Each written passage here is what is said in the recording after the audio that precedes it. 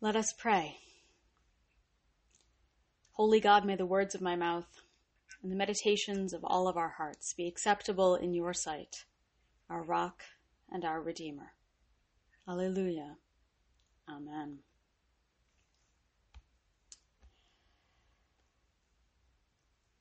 You have heard me say this, and you will hear me say this again. There are certain things that pastors just say over and over and over again. I'm sure you've figured that out by now, not just with me. But the gospel, it's a little uncomfortable because inherently it is about change. To follow the gospel is to be in a continual state of both humility, which is not a natural setting for humans, and growth. And all of that violates our deeply human desires to be perfect or even to be perfectible, as we are. The comfort of the gospel, because there is comfort to be found within it, it's not that we are good enough as we are. It is not that we don't need to change. Rather, it's that what we bring to the table is enough on any given day. It's enough to do the work. And it's enough for God to mold and work with and pull on and stretch. The comfort of the gospel is that God knows it's hard work. God knows what is being asked of us, and God knows whom God is asking to do said hard work. God knows that intimately. But the comfort of the gospel is that perfectionism is not only not required, it is actually antithetical to the gospel. How's that for comfort right there? Perfectionism is not only not required, it is actually antithetical to the gospel. Don't even try it, y'all. Because that which is already perfect cannot become better. The gospel is all about striving, growth and development and learning. We are called continually to acknowledge the places where we can be more than we have been in the past. Because the gospel message isn't all about how we each live good enough lives to get into heaven. That NBC show, The Good Place, it's a fantastic show and it's completely wrong on that particular count. Watch it anyway, it's really fun. The gospel message is not a checklist for good people. Do all of these things and you'll be okay. Because the gospel is not about individualism. It's a means of self-reflection. It's the lens through which we examine our own lives and our relationships with one another. It is the ways that we build communal life and self-care together. Bless you. The gospel is the counterweight to that inward focus that we are all so good at. It is the check and the balance that asks us continually to discern whether we are proceeding from a place of compassion for one another or from a place of fear that keeps everyone else at arm's distance. And in answering that question honestly, we are going to become uncomfortable. Sometimes that's exactly the point of the gospel.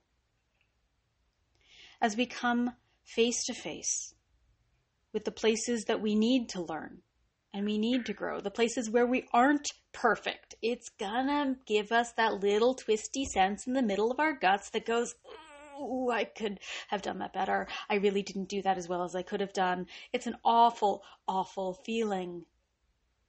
But where would we be without it? Because the other uncomfortable part of the gospel is that while it's good news for everyone, and it is that, it is a more uncomfortable text to some of us than to others. That traditional Advent text that I preached about not all that long ago, that Song of Mary, the Magnificat, that Luke 1, 46-55, Bible study knows those bits by heart, in which she says, her soul magnifies the Lord who has brought the powerful down and lifted up the lowly. that most basic of gospel texts, that's going to sound really, really different to the lowly than it sounds to the powerful now, isn't it? Who's going to be more uncomfortable there? Yeah. But the same thing could be said about the Beatitudes. It's not just Mary who makes us uncomfortable, although she's really good at it. Her son's pretty good at it too. All those blessed that flip the whole world on its head. Or the very many, many moments in which Jesus condemns the accumulation of wealth as the greatest obstacle to achieving the kingdom. You know, all that stuff that we who live in a capitalist society really, really, really don't like him to say.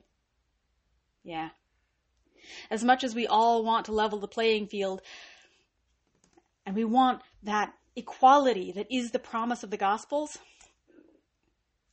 it's hard when we figure out that that's actually going to cost us something in the living of it. Which brings us around to today, which does not on its surface seem like one of those texts. But this is a really hard text to preach.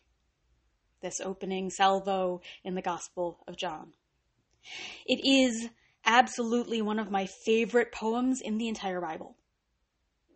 This is a gorgeous hymn of praise to God and to the incarnate Christ. And it is possibly one of the more problematic texts in our Bible, especially for an English-speaking audience.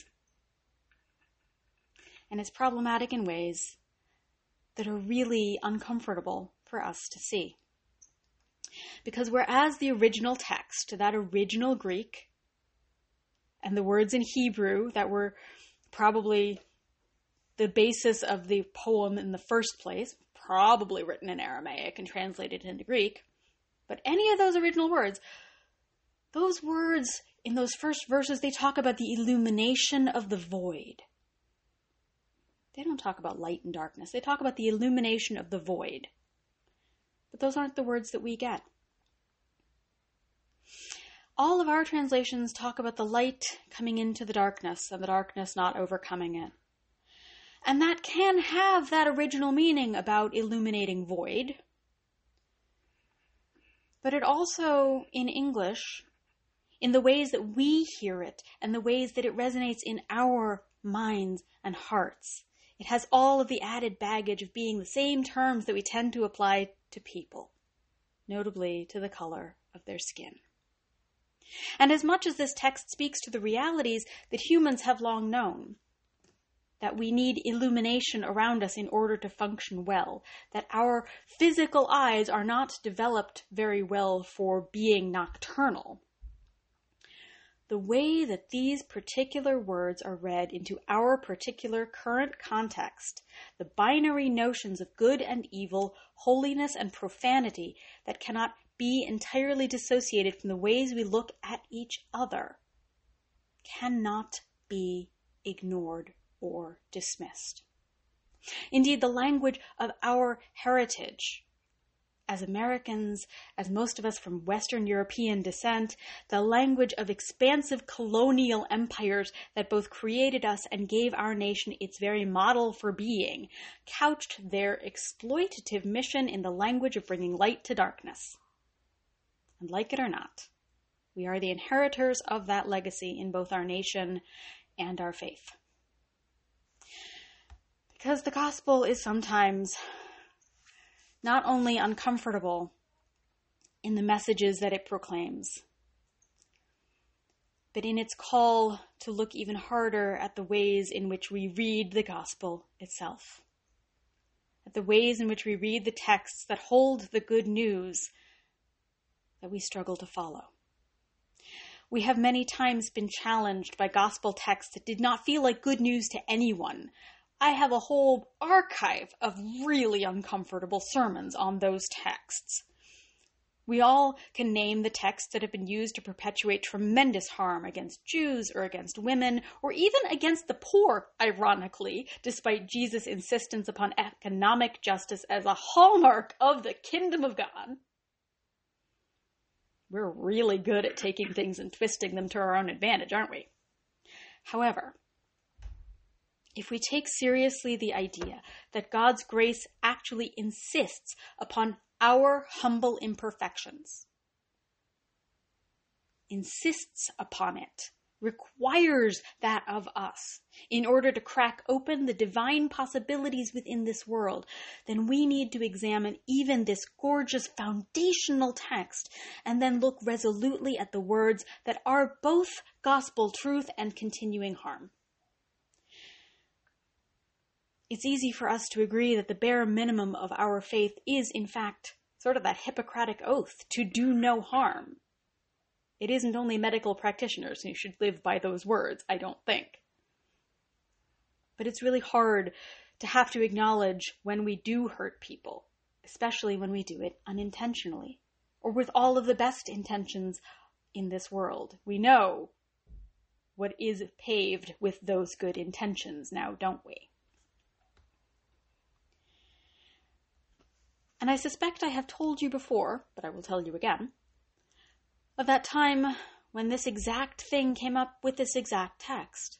When a pastor, upon hearing the suggestion that this text, these very verses, might in fact perpetuate and solidify our light is good and black is evil cultural binary to the detriment of our black neighbors whom we are supposed to love, and this pastor exclaimed loudly, somewhat defensively, that everyone's afraid of the dark and the people of color should just know what we mean. And that we don't mean them. And because this text is beautiful and meaningful and we need to just leave it alone because it's in the Bible. It's not in the Bible in English, y'all.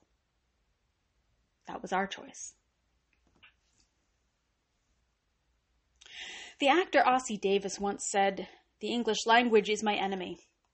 It teaches the black child 60 ways to hate himself and the white child 60 ways to aid and abet him in that crime." And in listening to the defensiveness of the pastor who insisted that the beauty of this text, which had never harmed her, should be given priority over the harm that our light, dark, good, evil binaries do to our neighbors, just made the truth of Davis's words ring painfully, clearly, loudly before us all. We struggle to acknowledge the harms that we do, when it might mean letting go of something that we have enjoyed, when it might involve the pain of changing, the challenge of acknowledging the unintended consequences of our actions or words or interpretations. And sometimes, as in the case of that pastor, we even put the burden upon those who have been hurt in order to avoid feeling any discomfort ourselves. But that is not the gospel. The gospel calls us, sometimes, to be uncomfortable for the sake of loving one another. The gospel calls us, sometimes, to be uncomfortable for the sake of seeking God's truth, which is a little bit bigger than ours. The gospel is the story of the one who was in the beginning with God, the one who is the Word, and therefore the one who is concerned with words, and with those who have systematically been brought low by a humanity that loves comfort, often more than it loves justice. The gospel calls us to approach one another with humility, and therefore to approach our lives, our faith, and even our sacred texts with the willingness to acknowledge that maybe we're not getting it right. The willingness to acknowledge that maybe we need to change ourselves in order to become incarnate in the body of Christ. The gospel calls us to approach one another with the conviction that we must remain rooted in love in order to grow into the promised kingdom. And indeed, the gospel calls us to remember that everything that does grow, everything that is called to grow, must send roots deep into the darkness of the soil in order to then stretch upwards toward the sun. For all life requires that balance. The story that this slightly problematic in English text tells us is one that rejects the very binary that is being set up. And told on this Epiphany Sunday, it becomes the story of wise ones who travel by night following a star. The night is what leads them, after all.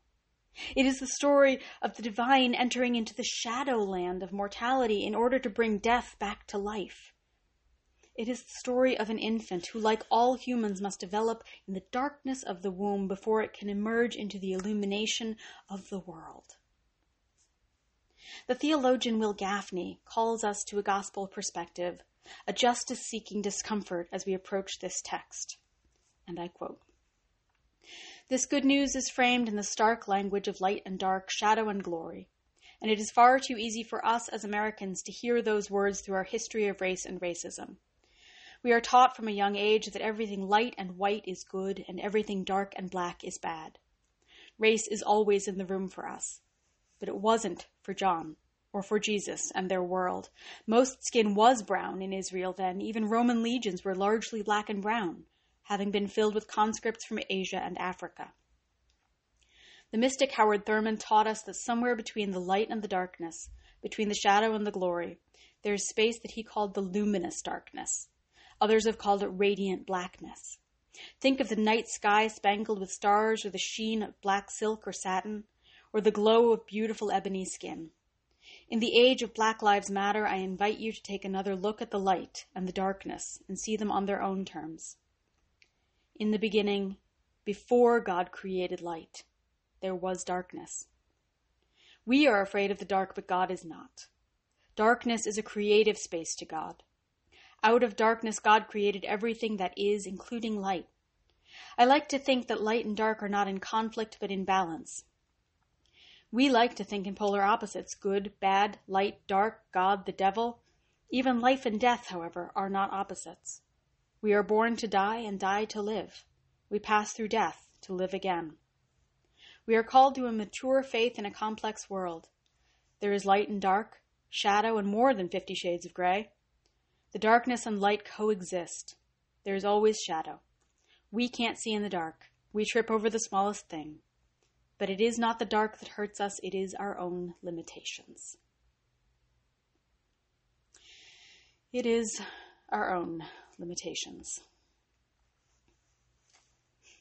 This text is still one of my favorite poems in the entire Bible.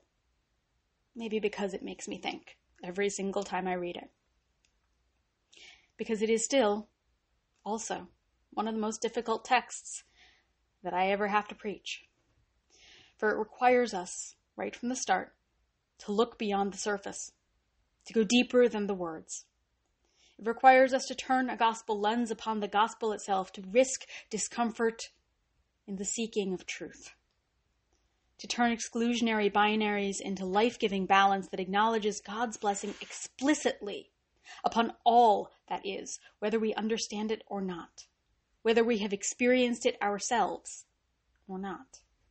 And in doing so, it reminds us that God trusts us to be capable of such leaps, of such compassion, of such empathy, of such grace, as this text, especially in our current American context, demands of us. And we have the comfort, in the midst of this exercise in living the gospel, of knowing that our growth is dependent upon both darkness and light, and that growth is enough to open the kingdom before us. Thanks be to God. Alleluia. Amen.